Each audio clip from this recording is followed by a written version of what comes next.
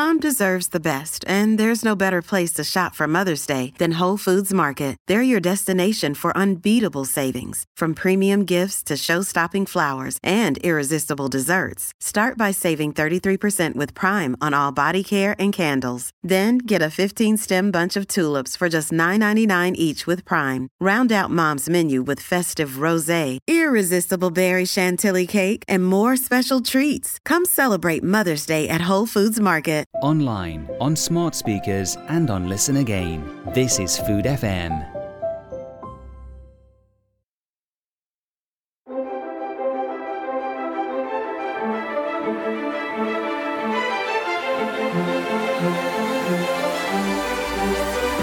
The Drinking Hour with David Kermode in partnership with Club Onologique. The world through the lens of wine and spirits.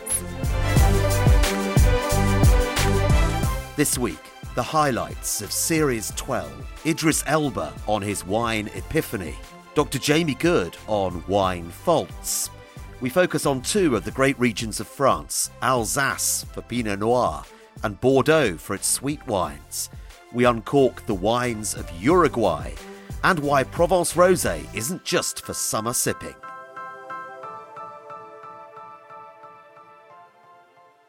We start with how you can spot a wine fault and what might be causing it. Some faults are just crashingly awful, mousiness being my number one. Others are far more difficult to pin down, with cork taint arguably the most notorious of them all. Dr. Jamie Goode has written a book on the subject, and he ran me through around a dozen different faults and began by explaining why wine is so complicated. Well, the thing about wine is that we're dealing with a biological product. It's a product of fermentation. It's a microbiological product. But more than that, at the very heart of what makes wine interesting is the fact that it's so astonishingly diverse. You've got this wonderful matrix of different places, because grapes grown in different places invariably produce wines that taste different. You've got the sort of like the scale of terroir, the scale of these site-specific differences as well, ranging from a small plot to a whole region. And then laying on top of that, you've got the fact that every vintage is different. And so suddenly you've got this incredible array of flavours and tastes, which may have their genesis in the vineyard. It might be the way that the wine's made. It might be decisions made by the wine grower about when to pick, or it might be whether there've been faults or threats during the growing season. Hail or abnormal temperatures, and then the actual drinking consumption moment itself is, we're all different. We're all a little bit different. Our biology is a bit different, and we each differ from day to day. I might have a day where I taste a wine and it tastes fantastic. The same wine the next day I might not appreciate in the same sort of way because I've changed. So this makes wine astonishingly complicated, and that's what I mean. I think it's part of the appeal of wine is its complexity, but it's also for those who like to iron things out and have everything neatly pigeonholed, wine must be incredibly frustrating. Yeah, absolutely. It's a beautiful complexity. I mentioned a wine being corked, and that is, I guess, probably the most well-known, the most famous of them all. Tell us what's going on here. So, cork taint is kind of the one fault. Well, it's not the only fault, but it's one of the faults that when you can detect it, it's always bad. There's never a positive moment for cork taint. And what's happening is that corks are made from cork bark. They grow on cork trees in forests, largely in Portugal and Spain, but other places as well. And this bark is harvested. If you look at a piece of harvested cork bark, it's not uniform. There's all sorts of little holes and bits of imperfections, if you like, in the cork itself. And in those imperfections, you have all sorts of colonies of microbes and fungi and bacteria growing. And during the cork production process, some of these fungi are present. They make a range of compounds, including one that's called 2,4,6-trichloroanisole, which is, I don't want to get into too much detail, but it's something we're incredibly sensitive to, and it's got this very musty smell. So if any of these bugs are in that cork bark that's ended up in the neck of your bottle, then there's a very good chance that even trace quantities of this TCA molecule will have got into the wine. We can detect it at super low concentrations of around 5 nanograms, which is like that's like a very, very tiny quantity per litre. So it's the same quantity as a couple of drops of this substance in a Olympic-sized swimming pool. We're exquisitely sensitive to it, and it ruins the wine. It makes it go musty. And it was a huge problem in the 90s, especially because what happened is the numbers of wines that were bottled increased, especially because new regions took off. And so it went up to about 18 billion bottles a year. And at that time, there weren't any alternative closures. Cork was the only closure. So the forests were stretched, the quality level went down a bit, and the increase in contamination meant that there was almost a crisis. In Australia, for instance, there are estimates that between 7 and 10% of all wines were damaged by the cork, either through oxidation or through cork taint. So that led people to move away from cork as a closure towards alternative closures, which is why today we've got a range of different closures of sealed bottles, ranging from natural corks to technical corks, which are corks that have been cleaned up, made of little fine granules of cork and then glued back together again without taint, through to synthetic plastic corks, which had a good moment but which now are on the decrease, to screw caps, which are widely accepted and are dominant in some countries like New Zealand and Australia. And so, cork taint has been a real problem, and it's the rise of the screw caps in particular scared the life out of the cork industry, and they've tightened their act up significantly. So your chances of getting a cork-tainted bottle now are much less than they were 20 years ago. Very occasionally I come across it still, but it's much rarer than it used to be. Yeah, you're so right about it being rarer these days. If you went to a country like New Zealand, they might just say, well, just use screw caps, don't use cork. Yeah, and in some ways, for many wines, I think it's a great option. But the complex thing here is that the nature of the closure actually affects how the wine develops after it's been bottled. And this is a very complicated area to delve into, so I'm a little bit scared to. But I'd say that some people prefer the way that wines taste when they're aged under cork, because cork's a good cork, that is, without any taint, because corks aren't completely neutral. They release small quantities of compounds called phenolics that then affect how the wine ages. And also they have certain properties about how much oxygen they'll allow in. Very, very little, but just tiny amounts. Whereas a screw cap with a metal lining in the lid, a tin sarin lining they call it, that basically is pretty much inert, doesn't allow any oxygen in it. And so some wines taste a little bit different depending on which closure's been used. And, so we're talking like small differences, but they exist. So I think, screw caps are great. I drink a lot of screw cap wine. I actually quite like cork because the way that the wines develop under them, I think, can be quite interesting. But then it's only some wines. Other wines develop much better under a screw cap. It's a fascinating discussion. Dr. Jamie Good on wine faults, and there's plenty more where that came from in episode 137, Essential Listening, with faults I confess I'd never even heard of.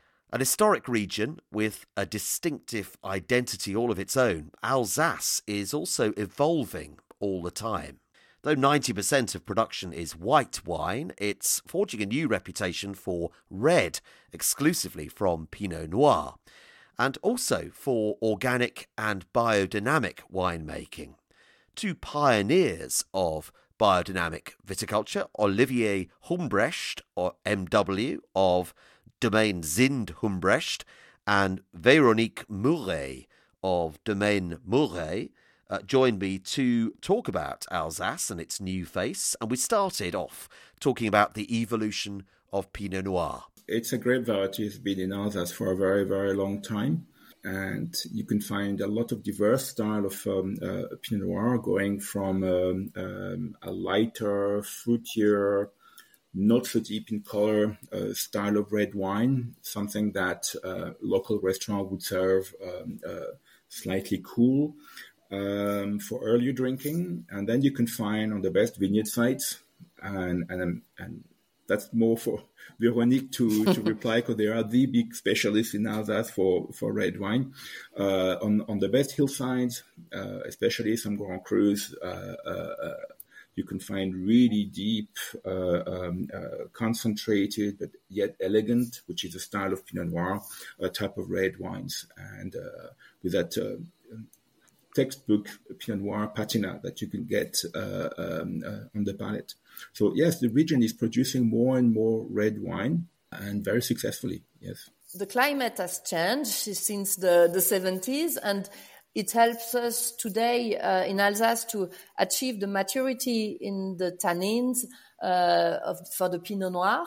So, of course, it has helped, but also what has changed is the man has changed. And Pinot Noir used to be, as the only red wine in Alsace, it used to be something that maybe people didn't really, or winemaker didn't really think about it, or they didn't ask themselves, what can I do better in my way in the vineyard, in my way of working in cellar for doing a great red wine? Because in their mind, in our mind, it was more like a rosé or something easy to drink. And now the youngest generation, everybody was working or was student in other region of France or other countries. And when they come back in their family estate, they also want to do something with the red wines. So it's not only the climate, but also the people who has changed. And it's true that we still have some great terroir to find where we can have more Pinot Noir. It's also worth saying that for those who love Burgundy but find that Burgundy is extremely expensive these days, Alsace offers a value for its Pinot Noir, doesn't it? Yeah, it is. And the fact that Burgundy is today so expensive and so difficult to buy for a wine lover helps us, because the people who love Pinot Noir from Burgundy, they just come to the other region. And when they come in Alsace, they say they try the Pinot Noir, and they usually like it. And it has changed. 20 years ago, 15 years ago, we already had some Pinot Noir in the estate. But when people came, they didn't want to taste it. We were almost, we forced them to try the Pinot Noir. And today it's different. Some people, some sommeliers or wine lovers, they are coming at the estate to taste the Pinot Noir. So we really see that something new is happening. Yes, I bet you do. And I want to talk about biodynamic viticulture to both of you. I think for those listening who are not so familiar with, I think most people know what organic means, and organic is the stage you go through in order to be biodynamic. But Olivier, would you mind just explaining to someone who's not familiar with what biodynamic means, what it entails, please? That's a very complicated question. I know. How much time do we have? What people forget, I always say to introduce biodynamic, as you say, you have to be organic. And organic basically is not using any chemically made product. But this is it's not a philosophy. It's not an attitude towards the vine. It's just respecting some rules, which are very, very good if you try to, lower pollution, health, increase health of the people working in the vineyard and drinking the wines and so on.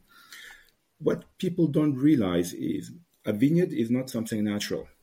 We are forcing a plant to produce grapes. This plant by nature doesn't want to produce grapes. So we have to prune it in winter to provoke the buds to become fertile for the following year.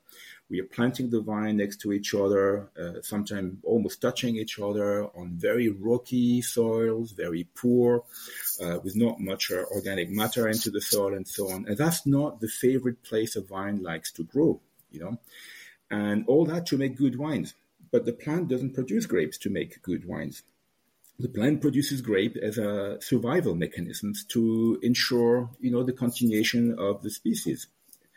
So the biodynamic philosophy is to bring back to the vine all the energies that participated to the creation of the species, the vine, according to energies coming from the soil, coming from the space, and also creating an environment around the vine, a little bit like if you're trying to create a beautiful office for people, with some green plants, lights, space, good temperature. It's the same thing that we're actually trying to create in a vineyard. And for that, we use specific preparation, mostly plant-based, to bring back certain messages and energies to the vine, to make her understand that it's okay to produce grapes, it's okay to go through flowering, it's okay to ripen the grapes very, very well, and to go to the end of it. And also creating an environment that includes, a biodiversity. It means also taking care of the soil, bringing all what the vine needs in the soil in terms of life, in terms of nutrients, and basically also to allow the vine to produce grapes with the taste of the place, which is something very, very important. Because ultimately, we could very well plant vineyard into a greenhouse on gravels just fed by, chemical fertilizers. And you can also produce grapes and wine like that, But that's not what you want to drink, because wine is not just an alcoholic beverage. It's the result of a place with originality, a specific taste, a culture also. And for us, for all the biodynamic wine producers, that's the ultimate goal. And Véronique, you make life perhaps arguably slightly more difficult for yourselves by being biodynamic in terms of the cost and the processes and the amount of care and attention that must go into a vineyard. I can see Olivier smiling at that statement. But Véronique, why do you do it? First, we do it because the vineyard is our future also. So we have to take care of the vines, of the plant, but also of the soil, because it's our heritage first, and then it's also the heritage of our children and of the next generation. So it's important in winemaking and viticulture. You don't see only today. Okay, you can produce today, but the question is, are you going to produce in a few years? So it's we turn to biodynamic viticulture to preserve the soil, to preserve the water also, so the river, because it's the water that we are drinking and that our children will drink in the future. And we choose it also to protect ourselves and our team, because it's important when you are organic that you don't use these weed killers or so that are not good for human health. So this is the reason. And also I'm thinking about my grandmother, because when when I was a kid, she was always using some herbs as herbal tea when she was sick, when she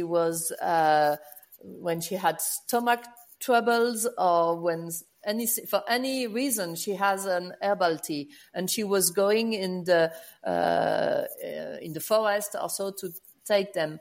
So in a certain way, it's today what we are doing, because we also using herbs preparation to have a vineyard that is in a good condition to good health. Véronique Mouret. Well, Bordeaux must be the world's most famous wine region, yet its historic sweet wines are sometimes overlooked these days. But not by the drinking hour. We dedicated an entire episode to them with Jean-Jacques Debeuddieu, co-president of the Sauternes and Barsac appellations, and Mathilde Aceretto, owner of Chateau Quinconnon. Jean-Jacques gave us an introduction to the production zone. So we are in 40 kilometers in the south east of Bordeaux, and actually at the border of the beginning of the Landes forest. So the Landes forest is starting in Gironde and not in the Landes. And it's this forest is a bit higher than the vineyard, higher and colder. So it means, first of all, that we are in a cold place. Maybe one of the coldest place of all the Bordeaux vineyard. Also, our vineyard is crossed by a little river called the Ciron, which is a 100-kilometer river under trees. So that's why the Ciron River is quite cold. And when it's joining the river Garonne, especially in September, October, in the Barsac village, it's really making a thermical shock, producing fog. That's how I think the Sauternes idea, the sweet wine idea starts in Sauternes. I think it's easier to get botrytis here than in any other place. Even when there is no rain, we had a good recent example in 2022, last year. We had a kind of very dry July and August months, and even September. But we made a Sauternes thanks to the fog, and that's how botrytis finally came and allowed us to make our classical sweet wine. So microclimate is a reality here, but it's also a big mission in terms of protection, because we are not that far from the city. And Bordeaux is a nice city, but also a booming city. And one of our mission as a producer, as an appellation responsible, is to protect the landscape and the ecosystem, because it's part of our taste and history. So it's a big chance, but it's also a huge responsibility. Bordeaux is a fantastic city. I was there a month ago. I would go as far as to say it might even be my favourite French city, actually. I really think it's got so much going for it. Really great. But anyway, that's a diversion. Let's talk about that fog, because it's a very special fog. And Mathilde, just tell us how the climate and that fog that Jean-Jacques mentioned directly influence those sweet wines that you produce. When this fog happens during the evening, during night, in the morning, you have humidity, obviously. As Jean-Jacques said, the climate is quite cool. And during the day, because we're in Bordeaux, we have some sun. Humidity plus sun makes mushroom. We have a lot of mushrooms in the fields, but we also have mushrooms on the grapes. This mushroom is called Botrytis cinerea, so it's the noble rot. And how does it work? The mushroom starts colonizing the grape. You will see it because the color of the grape changes.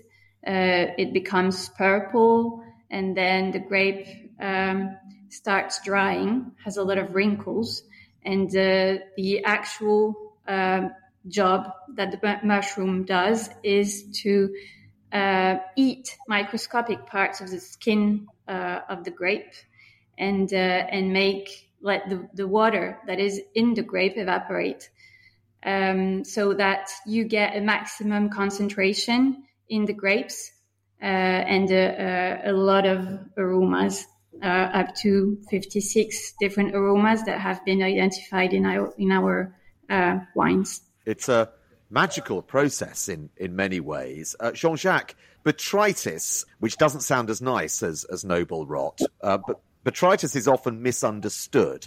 Just tell us what makes this kind of botrytis noble. So as you say, botrytis is an enemy all over the world in many vineyards, especially when you have more than 500 millimeters of rain per year. Usually you have botrytis. So of course, in Argentina, Australia is not really an issue, but in many other places, botrytis is everywhere. Actually, the spora of botrytis are in the soil, and they are reactivated by the rain. So that's why here we harvest several times the same plot, because botrytis is arriving in 2, 3, sometimes 4 times. And we try to harvest every generation at the right time. So here in Sauternes, we dance with the botrytis in a way, because we try to get it at the right time. So the first criteria is the maturity of the grapes. We try to get botrytis at 13, between 13 to 14 potential degree of sugar. So that's why we do the de-leafing quite early to avoid that the botrytis arrive on the green grapes. So it's one of the rules to have botrytis at the right time. And in that case, botrytis is digesting the skin of the berry. And if the weather conditions are good, it's allowing the water evaporation in the berry, because in a way we need sun to have mature berry, some rain to get botrytis because it's a fungus, and as every fungus, it needs some humidity. And after that, we need sun again to have the water evaporation and the concentration, because sometimes we say that botrytis is concentrating, but actually it's a non-direct concentration. Botrytis can concentrate if the weather condition after its invasion is good. In a way, in one sentence, if we have afternoon above 22, 23 degrees, there is concentration. If it's raining during 2 weeks at 15 degrees, there is no concentration. So the first role of botrytis when things goes well is the water evaporation.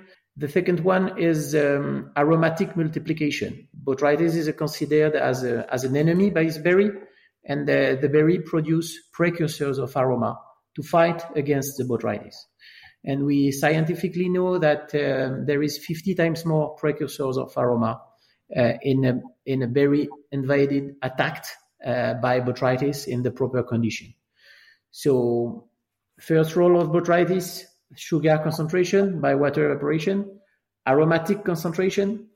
And the third role, which is linked to the first one, is aging potential. Because when botrytis is digesting the berry, when botrytis is digesting the skin, it's also digesting the phenolic content. Phenolic content are responsible for oxidation in any other wine, like red wine or dry white wine. In Sauterne, there is no phenolic content anymore, tannins among other, thanks to the botrytis. So that's why we can keep a bottle of Sauterne 1 century in a cellar, or maybe 1 month when it's open in a fridge. It's because of this famous botrytis or noble rot. So that's why we call it noble here, because it's making the grapes and the wine at the end more noble than without botrytis. But actually, it's also for this reason that it's very risky, because what I just explained is a theory. In the fact, in the real world, sometimes things are happening a bit differently. Yeah, I mean, the complex series of reactions you're talking about to produce this incredible effect, as you say, in theory, is complicated, but really amazing. But of course, there's a huge amount to go wrong there. And Mathilde, when you're working with noble rot, I assume the precision of your harvest dates is really absolutely crucial. Yes, indeed. You need to have a bit of technique to be able to pick those grapes with botrytis. As Jean-Jacques said, we needed to do it in several times. You will pick the grapes that are ready, and then you will wait for the others. You will come back and then pick the rest. Sometimes we can come back 5, 6, 7 times on the same row, on the same plot. And it requires time. As you said, precision, a lot of precision. It's key for us. There is only one harvest a year, so you can't be wrong. Mathilde Aceretto of Château Quincarnon. Well, still synonymous with summer, rosé is emphatically a year-round wine.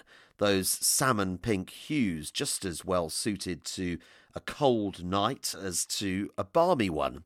A fellow winter rosé evangelist, Jeannie Cronk, is co-owner with husband Stephen of Domaine Mirabeau, one of the best-known Provence rosé brands here in the UK. For context, we reflected on the staggering success of Provence rosé over the past decade. Yeah, I mean, it is actually incredible, especially, I guess, against a backdrop of, wine struggling in other regions, etc. So, I mean, the figures are quite staggering, especially if you look over the last 10 years. So the UK has actually grown 11-fold from about 1 million bottles 10 years ago to over 11 now. The US has grown 6-fold, for example. So it really is, it's a fairly rare success story in wine. And that is obviously wonderful because we also feel like we make a product that is not only, it's a bit more accessible than a lot of, other wines, but it also is attractive to the younger generation.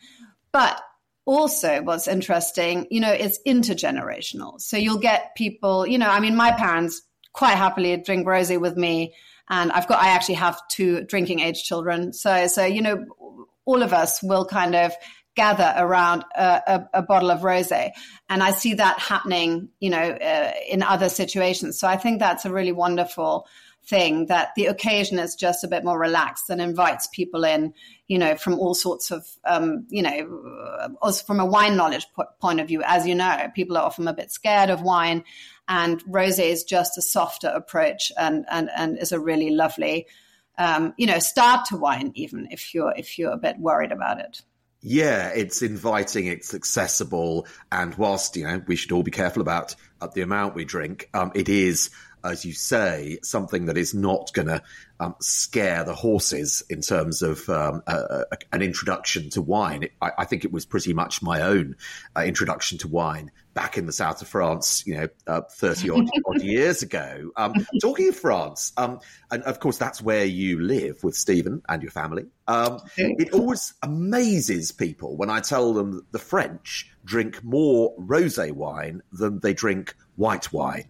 Yes, so they do. So about 35% of wine consumption in France is rosé. White is at 22% and red at 44%. So, and what's going to be even more scary to a lot of people is that, if red consumption goes on the way it's currently going, rosé may well be the biggest category in a very short time. So that is going to be, I think, quite a moment also for French wine, because the consumer has sort of voted, and it's an interesting one because, for many years we've sort of battled to be seen as, I don't want to say a serious wine, but, a really well-made, good wine. That was, something that has a place on a wine list, even at the best restaurants. And it does seem that, the attractiveness of our product is clear from a consumer point of view. And somewhat, I think the trade it's important that the trade somehow understands and opens their eyes that, there is this change in popular taste, basically. Yeah, and I think you're right. In this country, the consumers led the way, and to an extent, people I know within the trade who might still be a bit snobby about rosé full stop, they kind of played catch up. Yeah, no, it's definitely, it's a more difficult story to tell. I definitely noticed that. And I think I think we'll speak about it anyway, but we see so many interesting wines being made around us now. People, experimenting with a lot of things, gastronomic rosés, barrel-aged rosés. All of them, though, still within, I guess, our slightly, lighter conversation, more accessible kind of, way of presenting it. But there are wines that are just, beautiful. There's some that are very easy drinking and that are aperitif. But there's loads of other wines like that, loads of other wine regions that potentially sommeliers don't feel the same way about. But, rosé has, I believe, its place on a good menu in the greatest places, and we keep on adding to this adventure. Well, let's talk about some of those differences within Provence, because when you talk about Burgundy, everybody accepts that Chablis is very different to perhaps a Burgundy from the Côte d'Or. And yet I still encounter quite a few people who think that a rosé from Provence is one thing. And it's really not, is it? No, it really isn't. I mean, we've got over 600 producers here in Provence. So for starters, it's already quite a varied kind of group of people. I mean, people from all sorts of different backgrounds as well. As some people with also enormous amount of means have invested here to make wine. So you get some really quite ambitious winemaking going on. With that come wines that are probably also slightly different to what you're used to at the moment. But people are ready to say, okay, I've now drunk these beautiful aperitif wines and will carry on drinking them. But actually, I quite enjoy having, a rosé at the table. And when I have a dinner party, we'll drink something. We'll drink a magnum of nice rosé, and sometimes even an oak-aged one. That is, I guess, quite natural as the category evolves and as people become more au fait with, rosé as such, and have drunk Provence often for a fair few years. They're ready to experiment, and we in the region, we've also moved on. We're ready to experiment too. So I think it's a natural, progression really. And that doesn't mean that we'll be turning ourselves into the equivalent of Burgundy or something like that. I don't think we'll ever do this sort of micro, appellation system or be so technical or so incredibly specific. That's just not our way of communicating with the consumer. But having said that, that doesn't stop us from trying to make really interesting wines. Yeah, and I think where Provence Rosé wins when I work with consumers at tastings is that there is a consistency in style, which means that if you pick one up, you kind of know what you're going to get.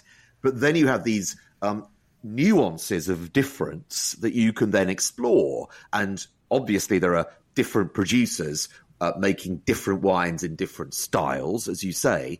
But there are also these subtle, but definitely there, regional variations as well through the different appellations and also the sub-appellations. So the Côte de Provence is obviously huge. So you've got these specific subzones, and then you've got the Côte Valois and the Côte d'Aix-en-Provence. Just tell us about how, in simple terms, in layman's terms, how the wines can differ by these regional distinctions. Yeah, so you've already mentioned that, the Côte de Provence, it's 20,000 hectares. So it's not an insignificant vineyard. And basically within that, as anybody who's ever been to Provence knows, you've got everything from, the vineyards that basically touch the beach, to the ones that are in the hills behind, basically the A8, where the motorway that divides the Côte de Provence and two. You've got just endless sort of places where you can make wine, and some of them are really quite different. So, and we've got these 5 particular sub-appellations, I guess they're called, but they're more, specific terroir conditions, mainly linked to, I guess, soil and climate, as you'd expect. But you've got, volcanic influences in Fréjus, for example, and then you've got the sea influences in Lalande. You've got the much richer soils in Pierrefeu, for example. So, it's a really interesting place to make wine. And then within the smaller appellations, you've got Côte de Valois, which is the smallest, tends to resemble, the richer soils that we get in some of the areas of the Côte de Provence. You get sort of wines that have a bit more backbone, more power. It's got quite cold winters there, so a lot of temperature variation, whereas Aix is, much more sort of, it's a colder, windier, pebbly place, lots of limestone soils, poor soil. So you get very airy, very, very fresh roses with a great acidity. So you really have, a nice range of different variations in terms of taste. But what they all have in common is that they're all dry. People don't always know that, but all our wines have under 4 grams of sugar per liter. But, every wine I know here is much, much less, under 1 gram. So that's really important also to today's consumer. But they're super aromatic. That's the great bit about it. They really taste deliciously beautiful. Jeannie Cronk of Domaine Mirabeau on the wonders of winter rosé. To Uruguay next, and it's just possible you've never tried a wine from that country. Well, if so, you definitely should, because you're missing a treat if you don't. With its cool maritime climate and small family producers, it's a treasure trove for the wine lover.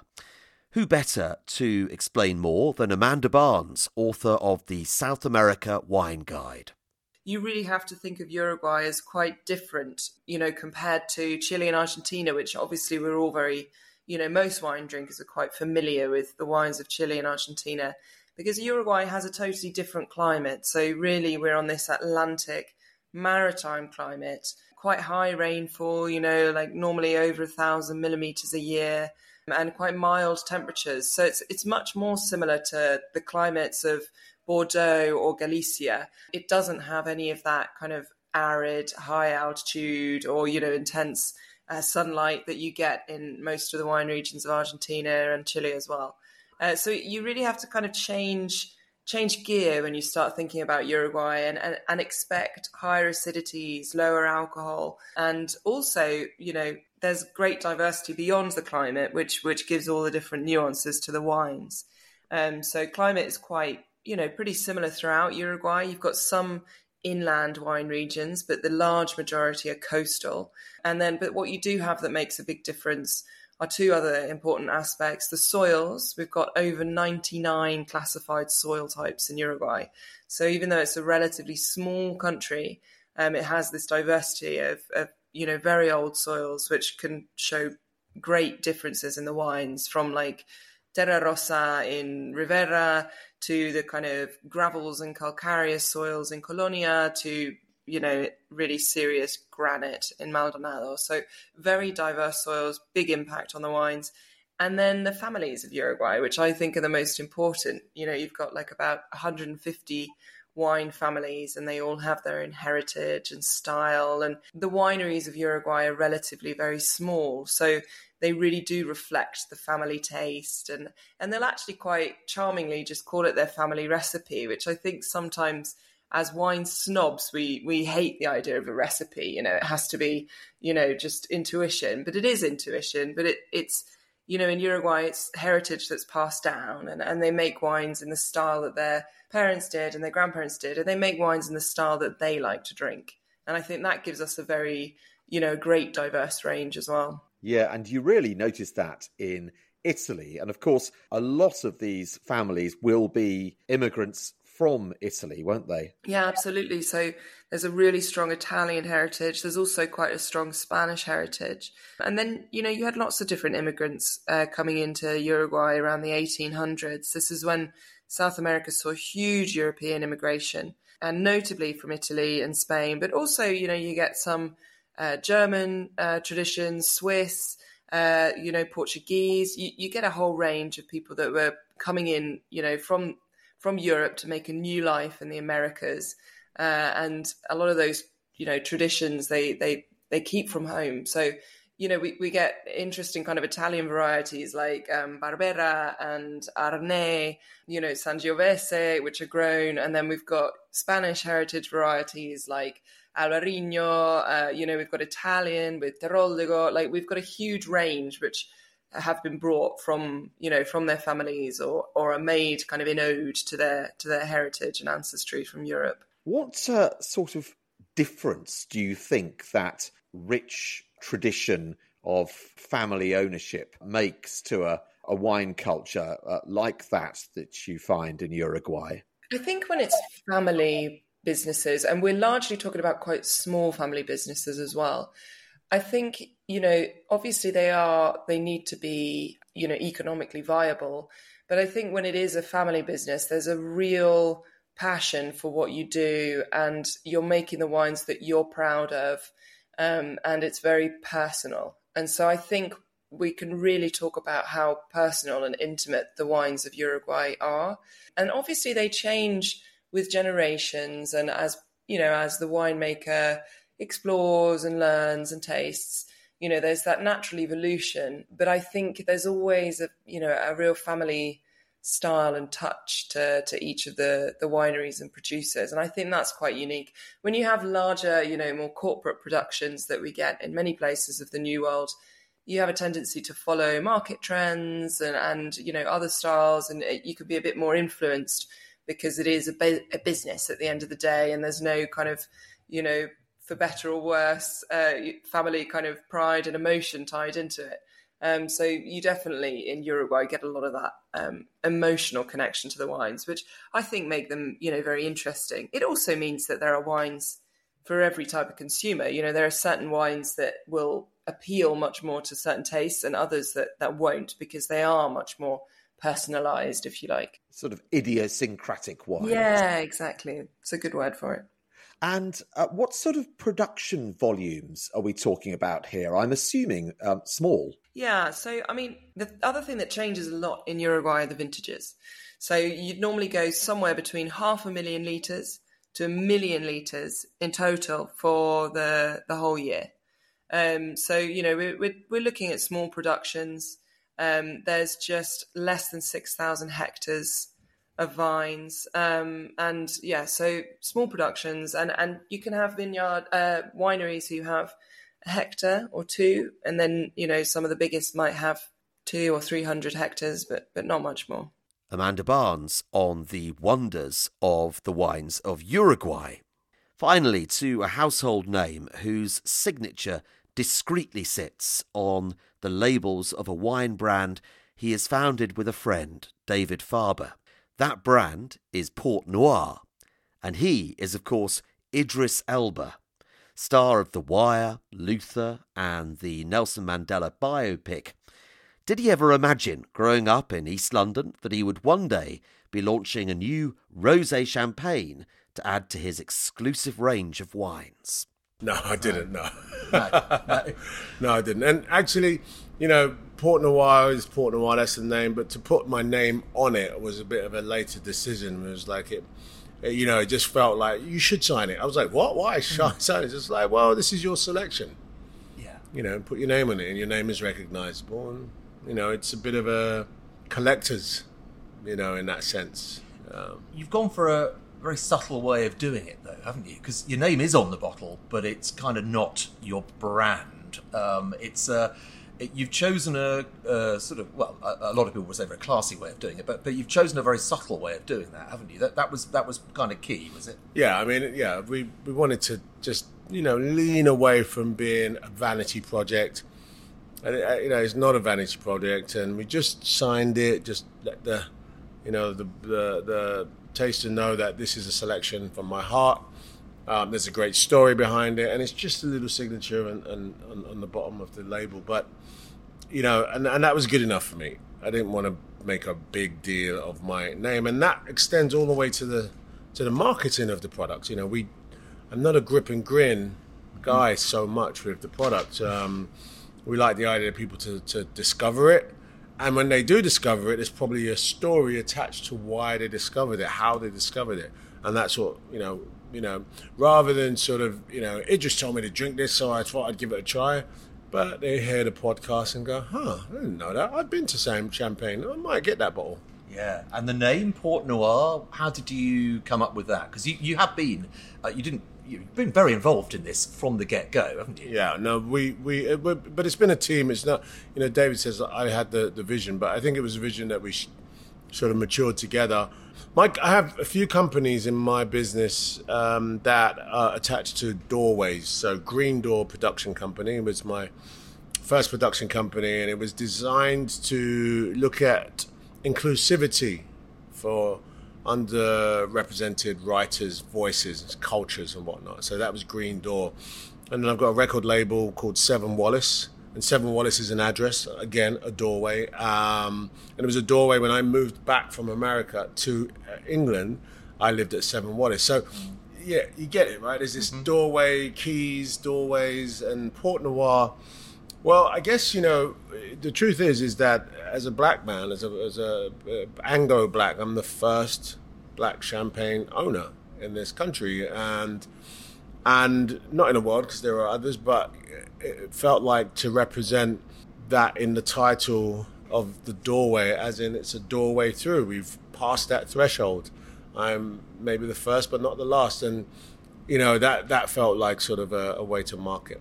Yeah, and you would hope to encourage others like you, presumably. Yeah, well, definitely there's a real community of you know, Afro-Caribbean wine producers now that's growing, to be a part of that community feels great as well. And Dave, the product itself, you know, clearly it was really important to Idris that it was really good. Obviously, it's going to be really important to you that it was really good, but you must have felt quite a weight of responsibility in this. The first thing Idris told me when the project started to become a bit serious was, David, you know, if I put my name behind something, we need to make absolutely sure that the products are perfect. I don't want to back up anything that's not up there. So yes, and you know, I love champagne, I love wine. So for me, it was important too, not for the same reasons, but. So yeah, the selection of the product, we wanted something pristine.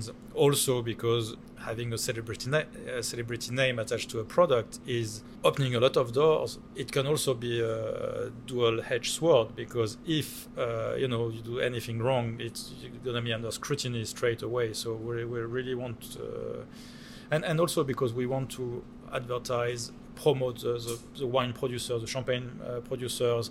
So, you know, we want to put them under the right lights, basically. And you're not going big volume here either. You're going for a small masterpiece rather than a big shelf filler, aren't you? Yes, correct. Again, this is maybe one of the reasons why the quality of the product is there is because it's a small, very controlled production. There's a little bit more of the Petit Port, our non-vintage Blanc de Blanc Grand Cru, where there's one or two other products where we might have a bit more volume, but same, where really the quality of the products is the first criteria of choice for us. Yeah, and Idris, you were keen to have a kind of non-vintage in the portfolio, a slightly more accessible price point, I guess. Yeah, definitely. I mean, you know, the accessibility to champagne and sort of changing the landscape of that. You know, growing up, you know, going for a bottle of champagne myself was like breaking the bank, but it was worth it. It was a big celebration. But I wanted to bring that threshold down a little bit with the Blanc de Blanc, and it's a really good one for the price point it is, and I think we pride ourselves on that. And as we extend the cabinet out, we hope to, you know, replicate really good quality liquid, but at a price point that's, you know, in reach. David mentioned hinted at the kind of how careful you have to be. There's a degree of skepticism about celebrity endorsed products. How did that play in your mind? And most celebrities said that I did it first, but I kind of was at the beginning of the cycle, you know, 7 years ago, where we didn't do much marketing, and the champagne, you know, still doesn't have that sort of marketing arm to it, and partly to do with that, we just want people to discover it and taste it for what it is. The fact that it's me, great, but it's not a drawing, which is it's opposing to most celebrity brands that definitely lean into their celebrity to sell more volume. But also as well, you know, I think that sometimes celebrity culture can be distracting. It's just a good wine. It's just good. Just so happens that, you know, I have a story behind the ownership of it, but it's not the selling factor. I want people to go, this is really good. I wonder where it comes from. Oh, Idris Elba? That's a great discovery to me. Jancis Robinson, Master of Wine, OBE, Doyen. of the wine world. She wrote that she was somewhat sceptical, which you would expect, about what she called a rash of celebrity-endorsed wines. She then went on to describe this as this is your launch, this is your vintage product. This would have been the 2010, I'm guessing, that she was talking about. Yeah, as thrillingly good. I mean, you must have been thrillingly chuffed at that point. Unbelievable. I mean, you know, and people are quite rightly skeptical about the liquid being endorsed by a celebrity, because usually that's a transactional positioning. But with that endorsement coming from someone that has that real respected opinion and sort of really, you know, I think the way that came about, it wasn't even like we forced it upon her. She was just like, okay, I'm going to give it a try. And she did. And she was just genuine about her reaction towards it. It really blew us away, you know. I mean, he was like, yo. I was, oh, that's good. But no, I'm joking. Yeah. But it was really a really nice way to celebrate something. You know, we didn't have the hard push. We weren't pushing this celebrity culture. Someone really liked the wine and they told the world. And she's, the most famous person in wine in the world. I think it's fair to say. So you must have been dead chuffed after all the work that had gone into it, David. Yes, no, that was an endorsement that we couldn't have. We couldn't have wished for more. She's respected, and as you said, mostly like people from the wine industry, the sommelier might have a more negative approach to celebrity named wine. So having her stating that the product is amazing was just like a very good feedback. I bet it was. Yeah. You, Idris, you obviously have a really sort of successful relationship with David. There's a huge amount of trust you have to put in him with your name, albeit subtle. Your name is still on the bottle. It's still very much associated with you. So there's a huge amount of trust you're putting in him, I guess. Yeah, I mean, David has been really generous with his knowledge. You know, he would always encourage me to taste for myself. It wasn't like, this is great. He was definitely wanting me to have a more educated understanding of what we're doing here. But the trust is, obvious. It's also just a nice way to do business when he's the expert, and I learn. But together there's a real sort of really caring bond around the juice and the growth of the juice. And sometimes, we don't get on. But that's rare. Very rare. I'm the grumpy French. David Farber and Idris Elba rounding off this compilation of some of the highlights from Series 12 of The Drinking Hour. Hope you enjoyed those. Thanks for listening, and do join us next time for the launch of Series 13. Bye for now. The Drinking Hour with David Kermode in partnership with Club Onologique. The world through the lens of wine and spirits.